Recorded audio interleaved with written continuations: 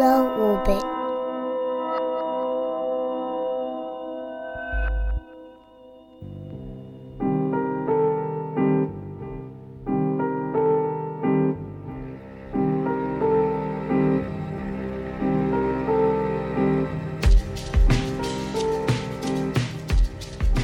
Hello.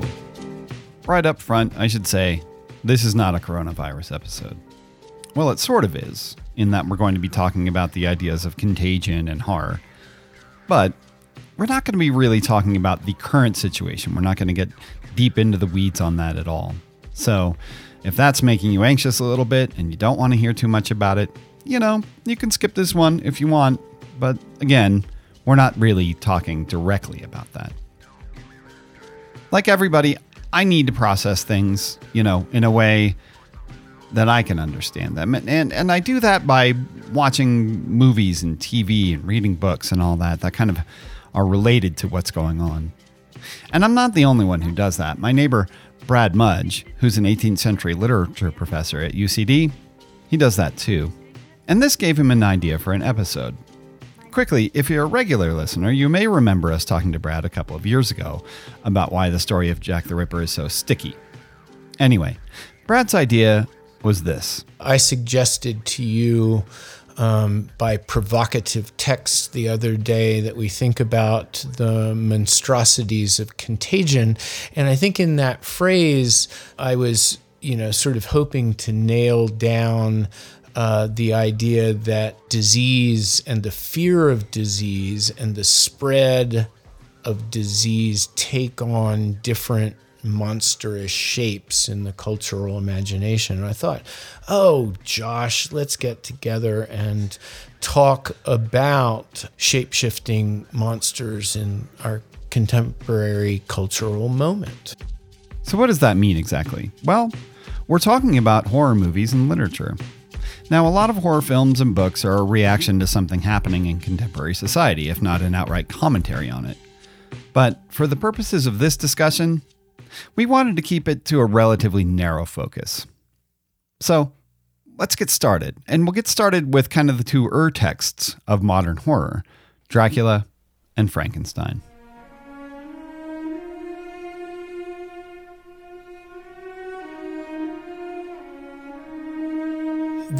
The point of origin for students of horror films and certain sci-fi that tilts to the catastrophic and the monstrous, the point of origin there is Frankenstein, which happens sort of at the tail end of what we call the British Romantic period, that period that sort of begins with the fall of the Bastille and the French Revolution, and these glorious, wonderful dreams of democracy, of individuality, of equality and suffrage.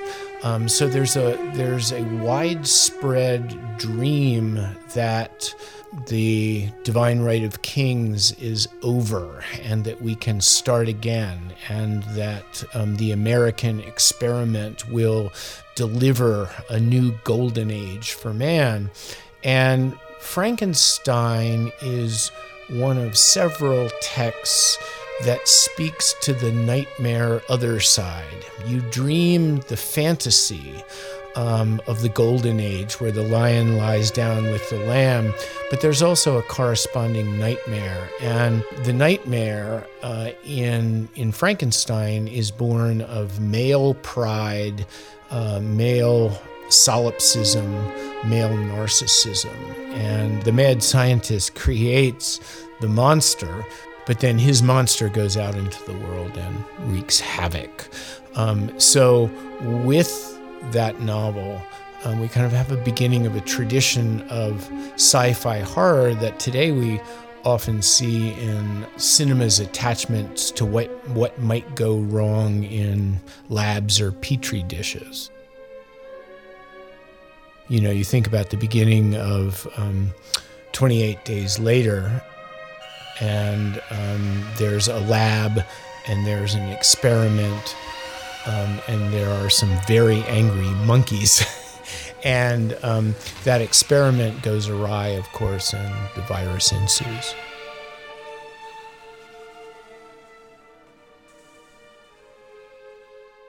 Interestingly, with Frankenstein, which you've got to give credit to Frankenstein as the beginning of the scientific horror film where the petri dish goes awry. But in Frankenstein, the disorder is psychological. In particular, the scientific, intellectual male has become out of balance, overconfident, full of pride.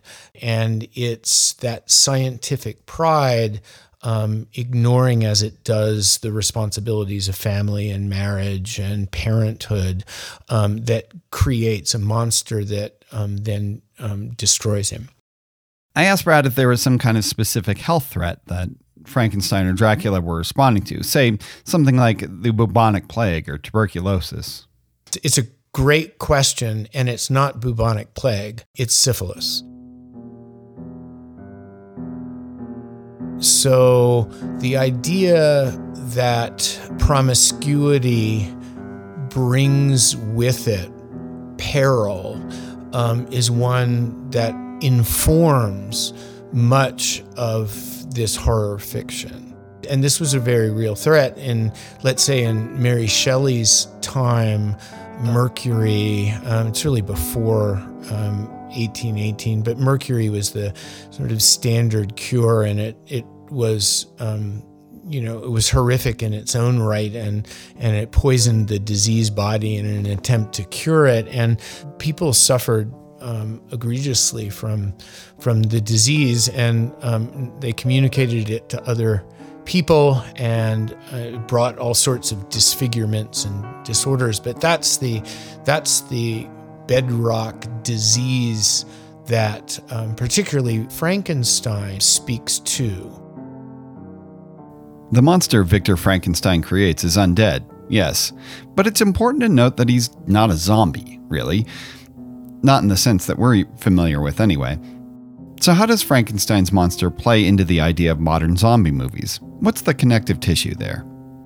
We have a visual connection, of course, because in the various film versions, we have a kind of staggering and seemingly clumsy and sort of piecemeal, ugly, zombie-like creature. So we have Frankenstein at the kind of visual origin of the zombie, but it's a cautionary tale written to men about male pride and the price that pride could pay for its own disorders. So no, we do not have a sort of a legion of Frankenstein-like figures that populate, but we do have that, if you will, terrible metaphor, I suppose, but sort of in utero in the novel, because the climactic moment in Frankenstein is not the creation of the monster, which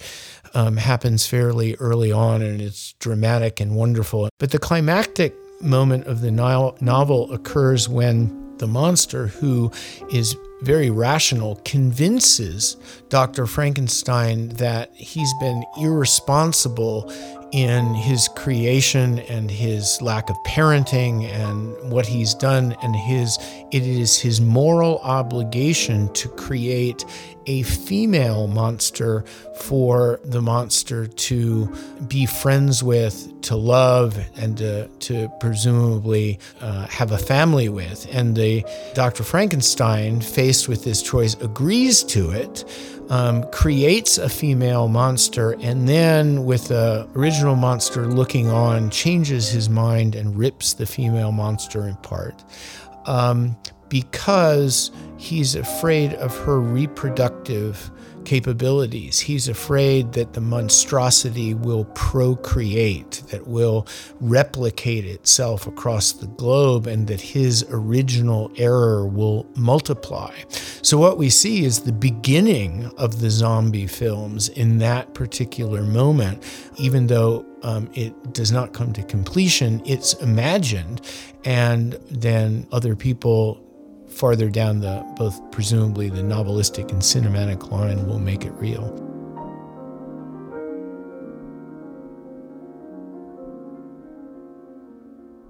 Of course, Frankenstein isn't the only place where horrors are unleashed upon the world as a result of the ancient and modern world clashing.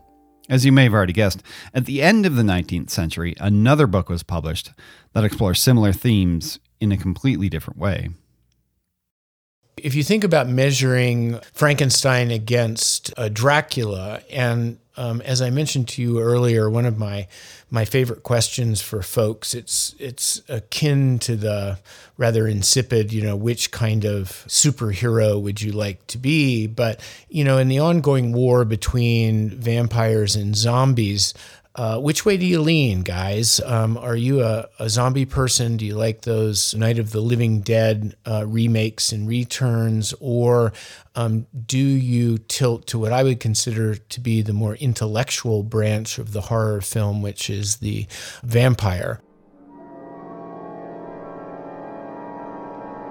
In Dracula, the idea of disease and contagion and monstrosity are quite clearly linked to empire and the spread of the British Empire out from the island into Eastern Europe, and in particular Transylvania, and what scholars call the counter-invasion. Oh my gosh, what have we discovered out there as we've been colonizing the world? And the horror results from the fact that maybe what we discover is a sickness that returns to us and infects our home and place.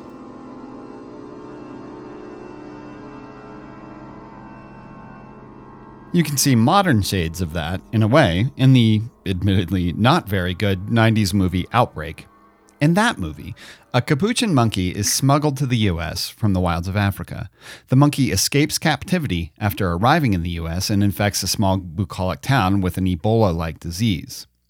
That monkey is, of course, a carrier of the disease. Dustin Hoffman leads a rescue effort, and the town, and I guess the world, is saved. Also, he saves the town from Morgan Freeman, too, as Freeman's character is about to bomb it into oblivion. As I said, it's not a great movie. There is a better, maybe more realistic, certainly more terrifying film that explores this idea. Right. And then we might see that figured at the beginning of the 2011 movie Contagion, and also at the end. And I guess it takes us to the end of that film to understand what happens at the beginning, because the virus has to be traced back. But we see a random event involving a bat and a pig and a chef who is rather sloppy in his personal hygiene. And the result, of course, is a devastating virus that kills millions. So let's think about that for a second, because breaking it down to its component parts, I find helpful, that there's a sense of the risks of travel and return, the sense that you go out into the world and then you come back. And when you come back, you risk contaminating exactly what it is you left. And this is a form of nostalgia and nationalism in a way. But that's it provides one of those key lessons about nightmares and the horror genres generally, which is they rewrite our contemporary social ills in sort of monstrous ways that we might not at first perceive. In both of these movies, the viruses originate in what are meant to be seen as exotic locales in the jungles of Africa and in Hong Kong, respectively. And in tracing it back to Dracula, Bram Stoker did not set his novel in Africa or Asia. In the late 1800s, there were still mysterious places that were, well, a little closer to home. Home being Britain, of course.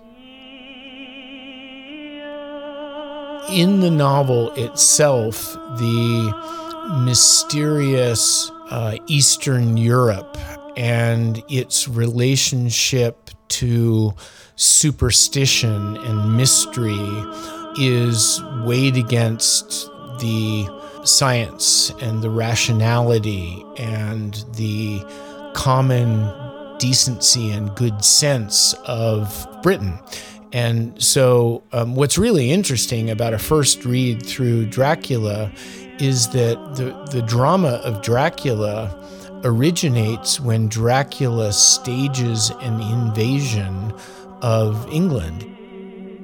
He makes his way from Transylvania by ship and then lands on British shores, and his plan is to infect the country with the virus of vampirism. The way the novel works is that one of the main characters, Jonathan Harker, is a lawyer's assistant, and he has to go to Transylvania for, working with Count Dracula to help this counter invasion. In other words, he's there as an instrument for Dracula to purchase properties where he can store coffins and stage his invasion, if you will. And so one of the things that Dracula does that's common to the genre is that it positions main characters where they have to understand the nature of the horror before them, and that horror is often irrational and inexplicable. And so there must be mysteries and things that science can't explain. And so Jonathan Harker then becomes a kind of figure for the reader, if you will, the disbelieving reader. And he has to be convinced very slowly and sometimes, and then quite abruptly, and others, that this is the nature of the disease. And this is how it spreads, and this is what the results will be. I have a confession to make here. I haven't actually read the novel Dracula. I'm more familiar with the old 60s Hammer horror films and from the Coppola film from the 90s. And in those films, there's a portrayal of Dracula as kind of a sexual libertine. You've got Dracula's brides, plural, and in the Coppola film at least, his stalking of Mina Murray is portrayed as a kind of seduction. And he's always tucked away in seclusion. Maybe it's a haunted-looking castle or an English manor house where these acts take place in secret. So it seems like this virus of vampirism isn't just about turning other people into bloodsuckers. And that's not a modern reinterpretation of the book either. It's also, you might be surprised to learn, absolutely explicit in the novel. It's not implicit. It's not subtle. The characters discuss the threat of polyamory, that vampirism is linked to a breaking down of the family structure. And so what actually happens in the novel is that once Jonathan Harker returns to England and is able, through a series of coincidences and events, to convince a small circle of collaborators that of the threat that they face, they become like a band of brothers. But the nature of the threat and the heroism that is required to stop that threat are unabashedly sexual in their natures. And as you suggest, vampirism is directly linked to a kind of anti-family, sort of heteronormativity, right? And so their perversions abound. And my students always sort of are amazed to find out that all of the vampires in Dracula, except for the title character, are women. And so the disease moves from Count Dracula through a network of women, and actually what it's infecting is British femininity. And it is not only attacking British women, but specifically British motherhood. What it wants to do is sort of derail British motherhood and sort of create a cohort of female vampires around Dracula.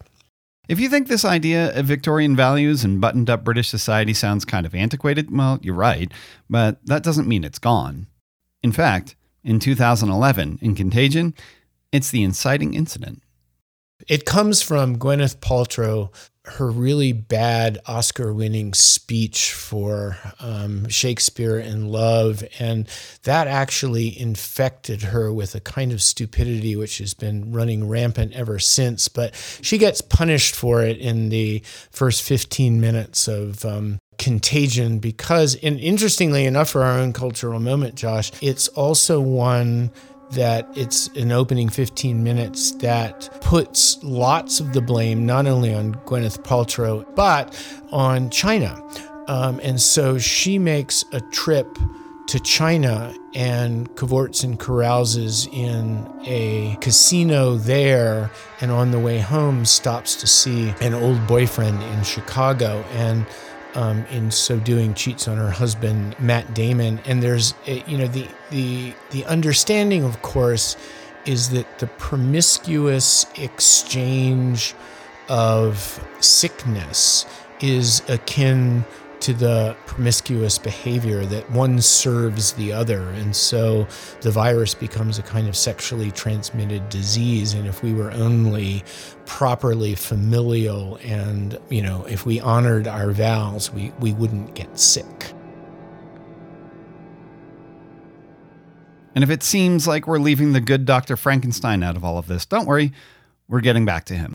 This through line of Victorian values is present there in Mary Shelley's work as well. It carries through from both Frankenstein and Dracula to all of these movies, and in two ways. One, the threat that these monstrosities pose to the home or the nation is really a threat to the family and to the women of those families, or to the families of the nation. And so it works through stereotypes that we need to recognize. But in Frankenstein, for example, Frankenstein's monomaniacal desire to rival God and create his monster, that obsession is directly and profoundly anti-family. In other words, he turns his back on his family in order to indulge the scientific and kind of alchemic fantasy that he will be able to rival God. And then when he does, of course, the monster revenges himself by killing one by one members of Frankenstein's family. So always with horror films, you ask, who pays the price for these various transgressions? And the lineage suggests that women first, family second, and then the nation third. And in a way, that brings us around to a more recent film featuring the undead. Hordes of them, really. World War Z.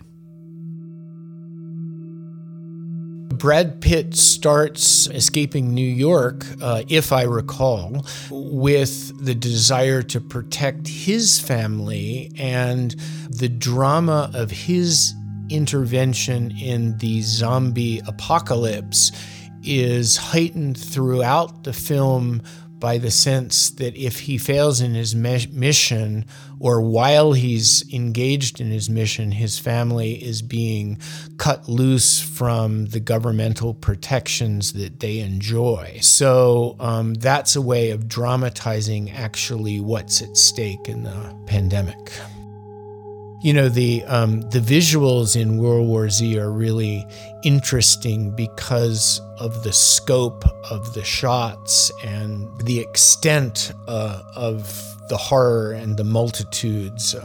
So it tries very consciously to move away from the Victorian idea of the haunted house, because you think about Dracula, and you mentioned earlier that there's a kind of sexualized inversion of Victorian domesticity, where you take over the house, you turn the nighttime into the daytime, and you offer polyamory as an enticing alternative to the heteronormative family.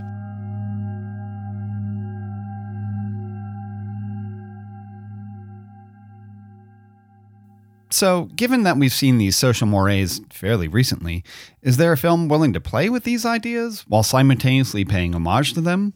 Would I even be asking this if I didn't have an answer? I'm talking about a film we mentioned earlier, 28 Days Later. If you haven't seen it, the main character Jim is woken up to a new reality of fast-moving zombie-like creatures roaming London, and he has to learn how to survive fast. Which maybe isn't really an original premise, but what sets it apart is that Jim is not the stereotypically strong male. In fact, he's skinny, he's weak with hunger, and he's completely shocked by the situation he finds himself in. That film is powerful in so many ways. The beginning of that film foregrounds his epiphany. He wakes up literally and figuratively to this world where the apocalypse has already happened, and the images now, I guess almost 20 years later, are still very affecting. You imagine a London urban landscape completely without people. No!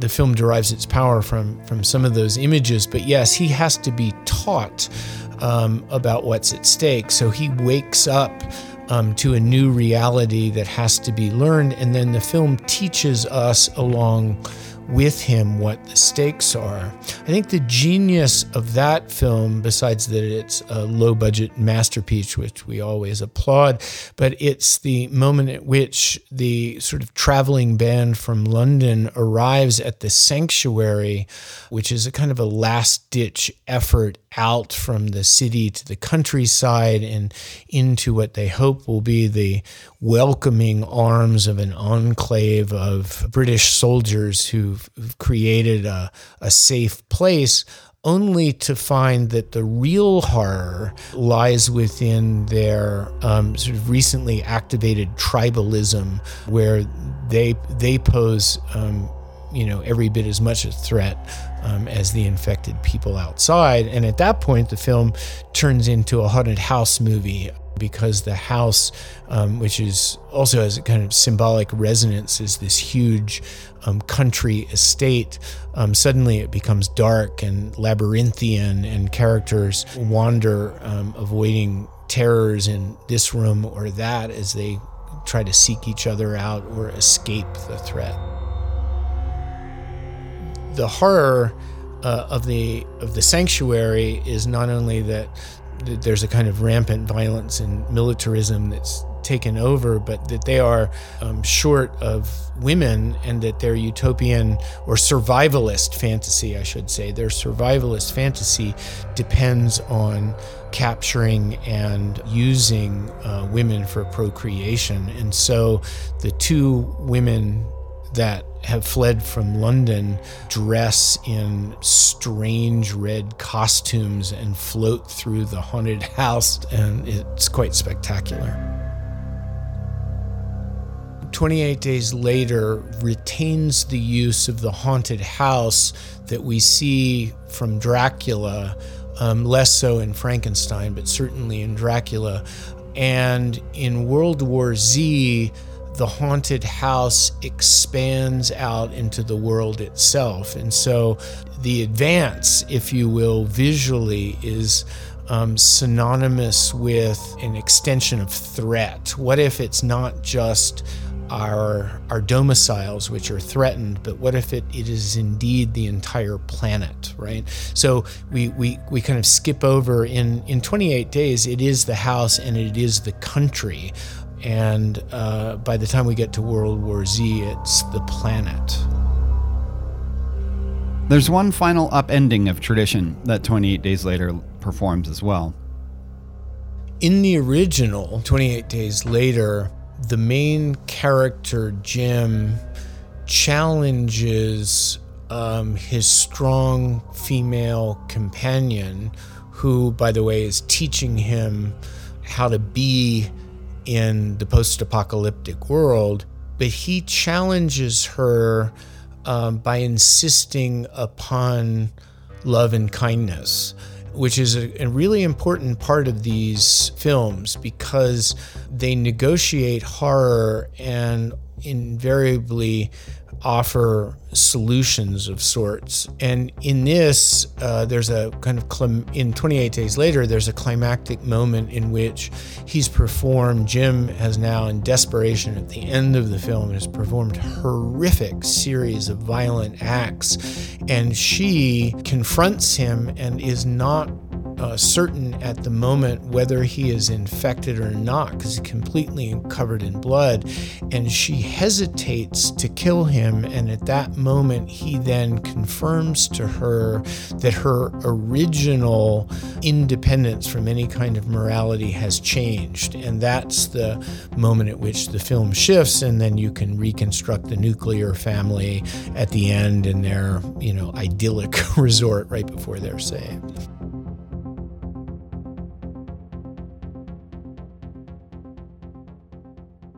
Before we finish this discussion, let's step away from these musty old Victorian values for a second and talk about a different kind of history informing horror. I don't think we could possibly stop our conversation without mentioning Jordan Peele. If the original premise is both wonderful and really unremarkable, and that is that art forms allow us both to dream and have nightmares about our cultural moment, then Jordan Peele uses the horror genre to rewrite racial history, or at least to make the genre confront a certain kind of Black experience of 20th and 21st century American history. And that's just a remarkable achievement. So where does that fit in our discussion exactly? Well, let's start with the possibility that it's a remake of Guess Who's Coming to Dinner. Instead of having this slightly sentimental and soppy film, although very brave, you've got to give it credit. Instead of, performing that, it starts out with that same situation and then rewrites it completely, of course. And so, we fantasize the perfectly okay interracial marriage at the beginning of the film, and then that turns into an absolute horror. The horror speaks specifically to the sexual fantasy. The film says over and over again, they want to keep us as sex slaves. So slavery gets rewritten in this very overt, the fear of the Black rapist now becomes a desire to control the sexuality through zombie-like, mind control. It's also it's got to be a counter narrative to the historical reality that slavery was inextricable from sexual exploitation. And it's not just famous examples of Thomas Jefferson, but that the horrors that slaves endured were sexualized from beginning to end. It's not simply that they were sort of beaten in as an act of punishment, but their families were split up and their women were controlled, and crimes were often crimes of sexual violence. And so then that gets inverted after the Reconstruction, and then suddenly freed slaves become the source of sexual danger.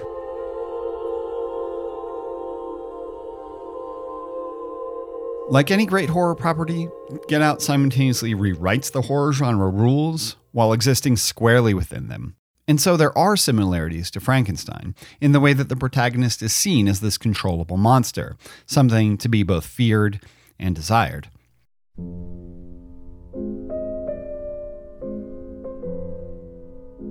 your comment offers a way back into discussions of horror films and monstrosity by asking us to think about how monsters function for us. What is it that we need to do in the monster film?